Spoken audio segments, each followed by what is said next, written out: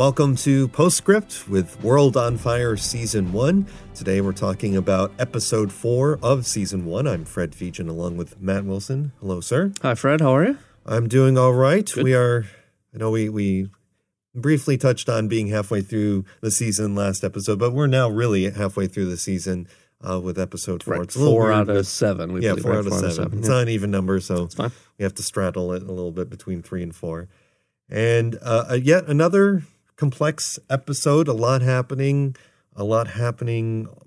all across Europe, obviously. Yes. And I don't know, what compelling story do you want to start with first? Well, I think I'll lead off with a question I dropped on you in our review of Episode 3. So we've noticed the show does not use episode titles. That's true. So what's the title? I'm putting you on the spot to think of what would you use as a title for Episode 4. You know, you would think I would know better to No. remember what the last episode, when you put me on the spot and be prepared this time. No, I'll mix it up next time. It'll be a different question. Well, it was okay. So last time, I focused on the evolution of the Tom character and how he was seeming more responsible. Now that I feel like we threw that in reverse a little bit, right? He's stepping away from the Navy. He was able to get home, which seems, a lot of we'll get into that later. A lot of conflict, I know, with Douglas as well on that. But I guess because I don't feel like the episode last week really focused on the Lois-Harry relationship as much. It was touched upon, right. But I feel like there was much more of that this time in the complexity around the confirmation that Lois is pregnant and the confirmation that pregnant with Harry's child, as it turns out, according to Douglas, and just the relationship between Lois and Rabina, Douglas and Rabina now, and Jan and Douglas and Jan and Lois and Jan and Rabina. I feel like that is whatever you want to make that the title of. That's where I think I would center it. No, I think I see where you're going. This episode feels, despite Harry's situation, well, okay. I was going to say it feels like it backs away from the war a bit and focuses more on family, but I actually only think that's true in the Manchester side of things. When you think through Cassia, you think through Gregors, and then certainly Harry. There are still many of our lead characters right in the midst of things. So yeah, it does seem to balance back out a bit, though, focusing more on the family and the fighting. So maybe family feuds or families, and I don't know. Who knows? We're not paid to come up with titles for the episodes, just for the record. Right. Well, and I would also say that it's at least early in the episode, Harry seemed very distracted. Oh yeah, so he was obviously first thinking, time in combat. I imagine. I feel like this was, and he just was struggling with that. Struggling later in the episode, struggling with the opportunity initially. I mean, he got through it, but to shoot at a Nazi, right? But definitely when they were first confronted with the Germans coming toward the building that they were stationed at. He just froze. Right. And I didn't. They displayed a letter as they were pulling away, but I wasn't sure if that was something he wrote. I think he was writing to his mother. Okay, and he left the letter behind, and it did focus on that. So I was curious because I caught that too. Does this mean the letter will play some significance because it was acquired by the Germans, or was it just a fact, showing that he wasn't able to do something he had wanted to do, was encouraging his other men to do. So, at first pass, that was my thought, was that's why he was distracted. That was family life was on his mind. Now that he has an adopted child, just so to speak. I know Jan really isn't, but then now an actual child. Right. An actual child. Jan is an actual child too. Yeah, Jan is still a child. A chess master apparently, which is great. Yeah. Looks like a little bit of time has passed between episodes or through the episode. There's a couple things that help us timestamp. We never see like a date on screen, but it looks like Churchill's in office. Okay. Yeah. And also Germany's clearly invaded Belgium. Right. France and maybe some other places. So we're at least in spring of 1940 at this point. Okay. Based on a little bit of internet research, May 10th, 1940 was the invasion date. So we're past that date. And Churchill looks like took office because Chamberlain actually resigned on that date, May 10th, because his efforts to stall the war did not work. Churchill takes over around. Well, it's a little bit. Again, we are not historians. We'll drop this again. If you notice things we get wrong or miss that are historically significant, please let us know. Lots of ways you can do that through email at postscript@deadwave.org or through YouTube comments. We'll find them there. So we look forward to hearing from absolutely. You. Yeah. Ride along with us. Ask questions. Please. Add your insights. We'll love to hear them.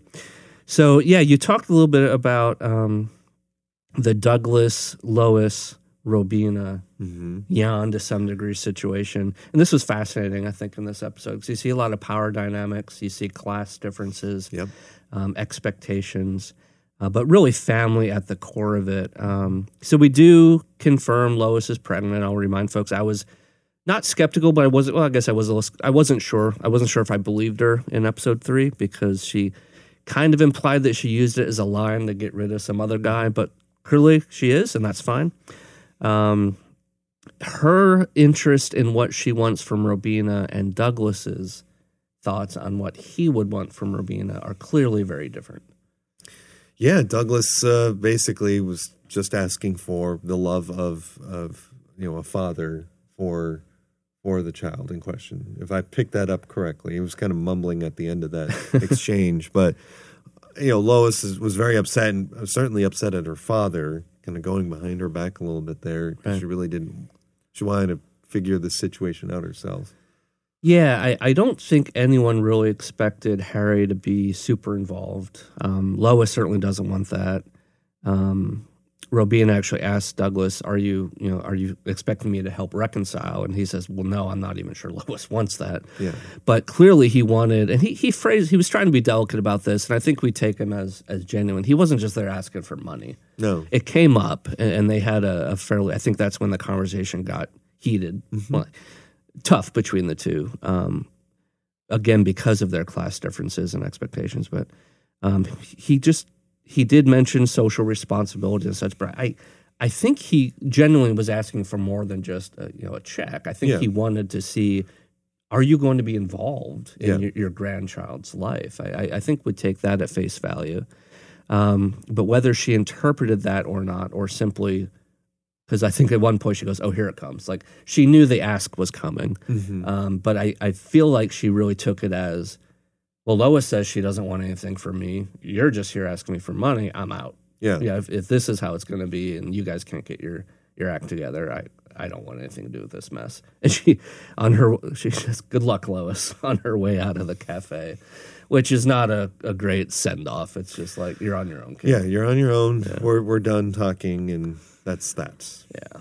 So kudos to Douglas for trying, I guess. I do think we take his request as a broader request, but did not go as he had planned, I think. I find Douglas to be one of the most likable characters in the series, so far anyway. We certainly have feelings for other characters in the show, but Douglas is always seemingly trying to do the right thing. Yeah. I did like, there was a few lines when Lois and Robina were meeting earlier by themselves, and this was before Robina knew she was pregnant. But it's when Robina shares with her that she learned from Jan that Cassie and Harry are married. And Lois is like, "Are you telling this to hurt me?" And Robina goes, "Far from it." And she's this great line. "If I knew Harry was going to marry a Polish waitress, I would have regarded you as more of a prospect." Which, again, goes back to her thinking in terms of people's worth as their role in life or their lot in life, which is not a great way to approach things. Yeah, and Lois, she had a great facial expression to that. Yeah. Just like, okay, that doesn't seem that much. That still seems like an insult. Right, it's a veiled insult. Yeah, so Robina, you slide on a scale for me. I like you sometimes, and I scratch my head sometimes. And I think that's just how the character's going to be, and that's fine. So, yeah, because we seem to like her more last episode when she really took a liking to Jan. Right. But she's kind of back to her. I'm better than you. Yeah. I'm at a higher class level, etc. So we'll see where that goes, and hopefully we'll see. Yeah, again, we're flying blind here. So, Tom's home. on leave, you notice the bird? Notice the bird. Continues. I checked that off. Yep.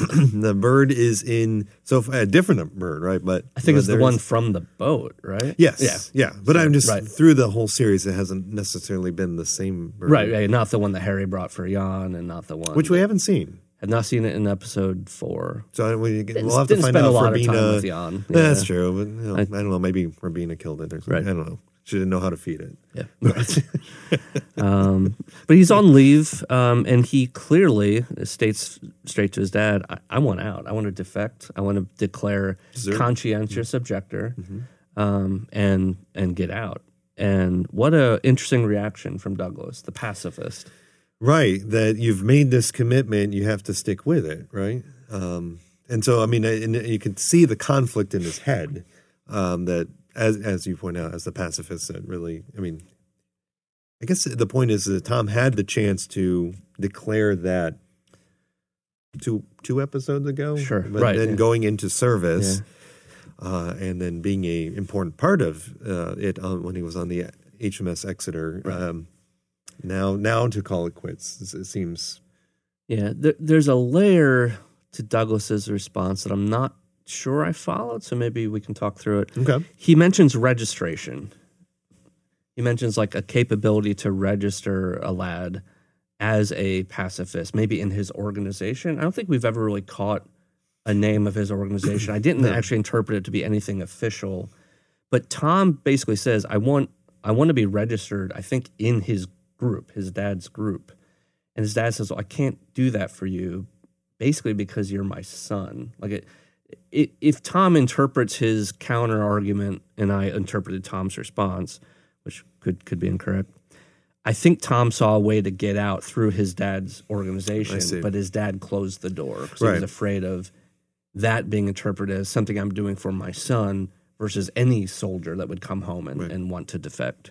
Well, and I presume at this point, deserting, I mean, he would imagine the police would be showing up. He'd be AWOL. That came up in potential arrest, or whatever equivalent of court-martial. Yeah, it could have gone badly for Tom. And still can. I mean, we'll see.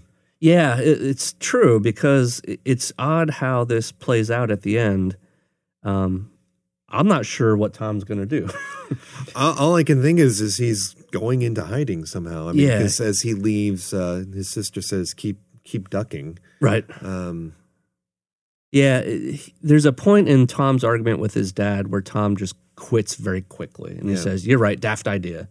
And I've seen that in people when it's not that they agree, they just want to stop arguing. Right. So it's kind of an escape. They're not hearing what they want to hear, and it's just like, we might as well move on. And so Douglas is comparing him to Tom's mother, and all that. So. We last see Tom, he hugs his sister after sharing that he doesn't think Lois has ever needed anything from him, even though she tried to say, hey, we need you here.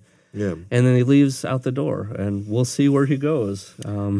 He didn't convince me that he had intended to suit back up, so we'll have to see. I agree.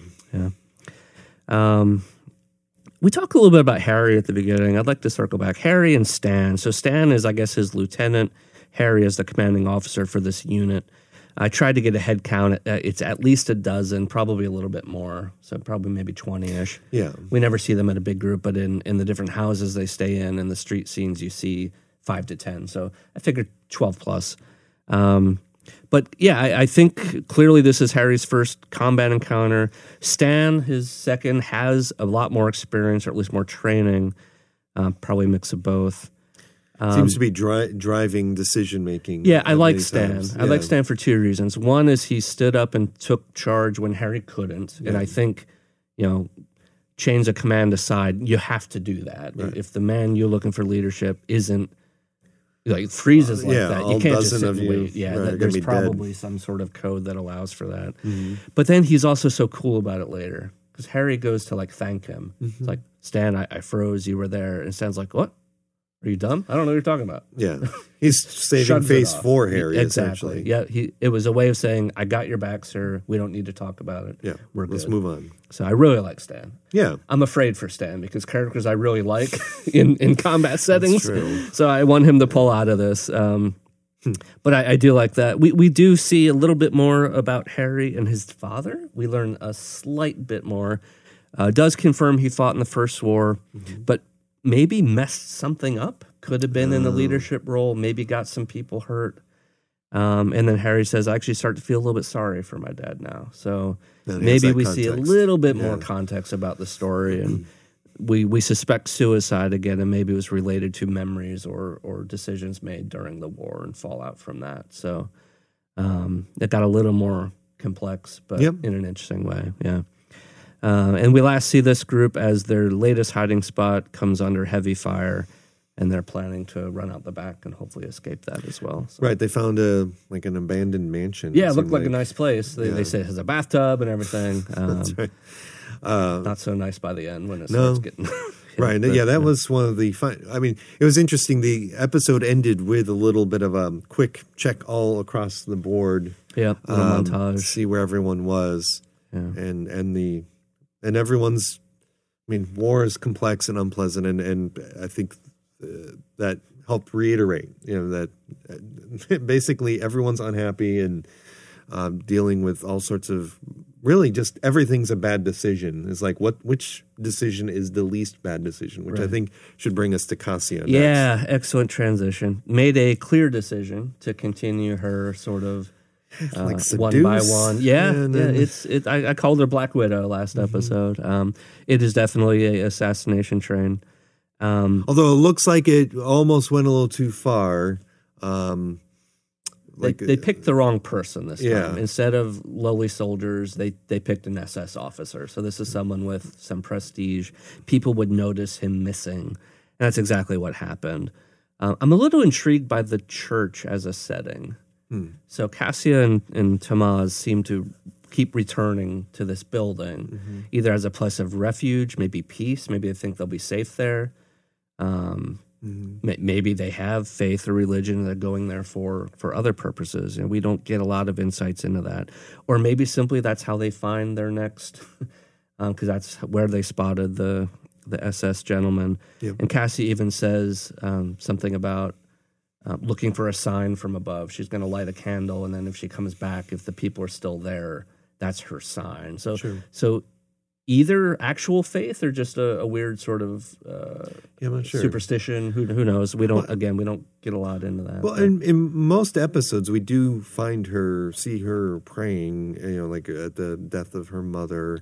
Although that was in like the rubble of a church. This is certainly a church that seems to be intact in past, or this episode in a few scenes. So, I'm not sure. Yeah. I'll try to watch for a little more detail on that as we go through future episodes. But their latest effort prompts a response by the Germans. They round about 30 citizens and assassinate them. Did you notice the video camera? I did notice the video camera. So it's war. They'll use it for whatever, propaganda, whatever. But totally jumped out at me. I actually stopped as we watched these through PBS Passport, WTF Passport. Stopped the video for a second just to note that and think through what.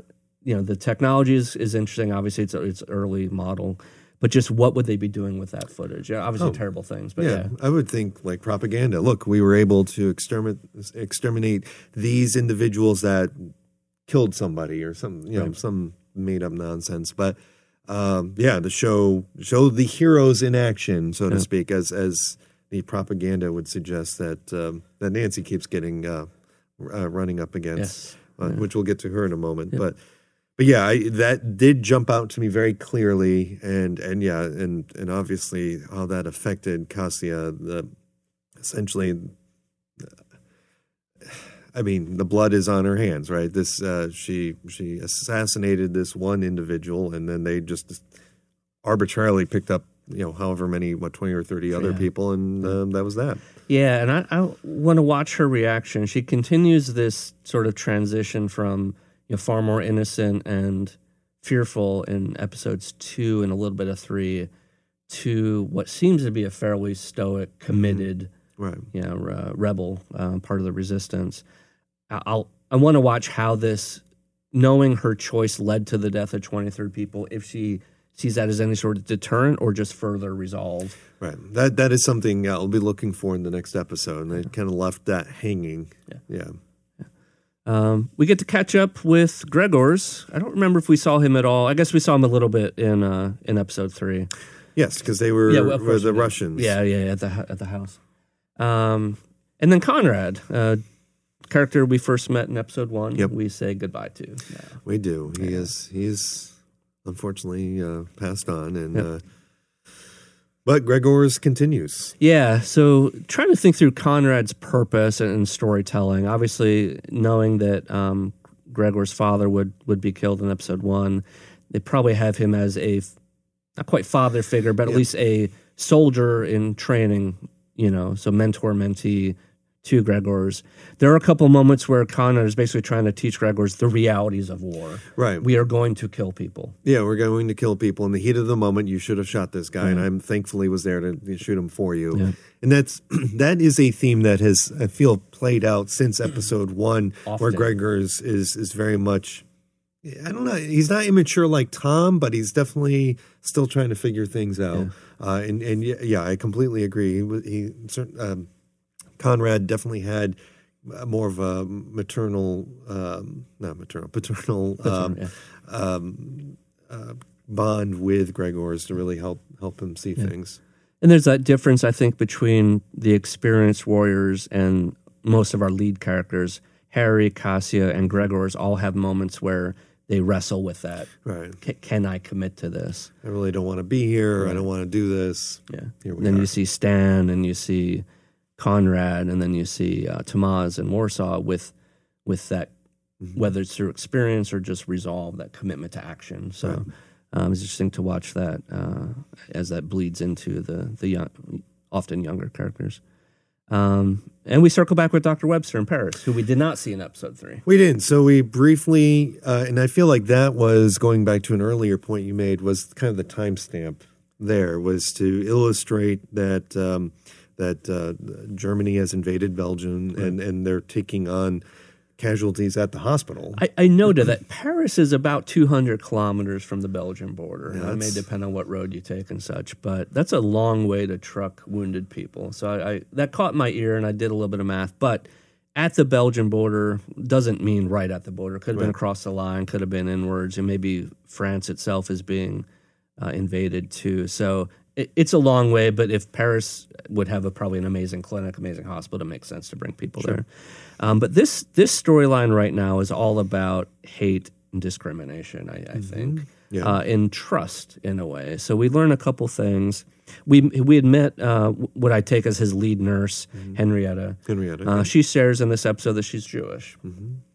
And through an encounter with a pair of Jewish patients a little bit early in the episode, we confirm that even in Paris now, that there are rules. Yeah, because the doctor says they shouldn't be here, the Jewish patients. You know the rules, he's saying to his nurse. So even that influence of the Nazi movement, the fascist movement, has moved to Paris. Well, and I wonder, is that the case? See, I was wondering if it was just a matter of, like, that would make the hospital vulnerable, like, should the Germans show up and, like, they're taking care of Jewish patients, they might want to blow up the whole... I don't know enough about the French government and their reaction to we'll have the to war. Look that up. Yeah, make a note there. We also see in blood, I think, a swastika painted on Albert's front door. Yes. And then his soul-crushing line, people will have plenty of choice for what they want to hate me for. He gets it. Don't know what his future will look like, but... Dr. Webster does offer for Albert to stay at his place, and he's like, it doesn't matter. Wherever I go, people are going to have reasons. So pulling for those two as well, just that they get out of this thing. But the war is brutal, and it's come to Paris already. Yeah, so I feel like we're going to see a lot more in that story. Like, I feel like this was everything's setting the stage for the next episode. But I feel like we're going to be spending a lot more time in Paris in the next few episodes. Right. Yeah. Yeah, as the war gets closer. And that leaves Berlin. Yeah, Nancy and the Rosslers.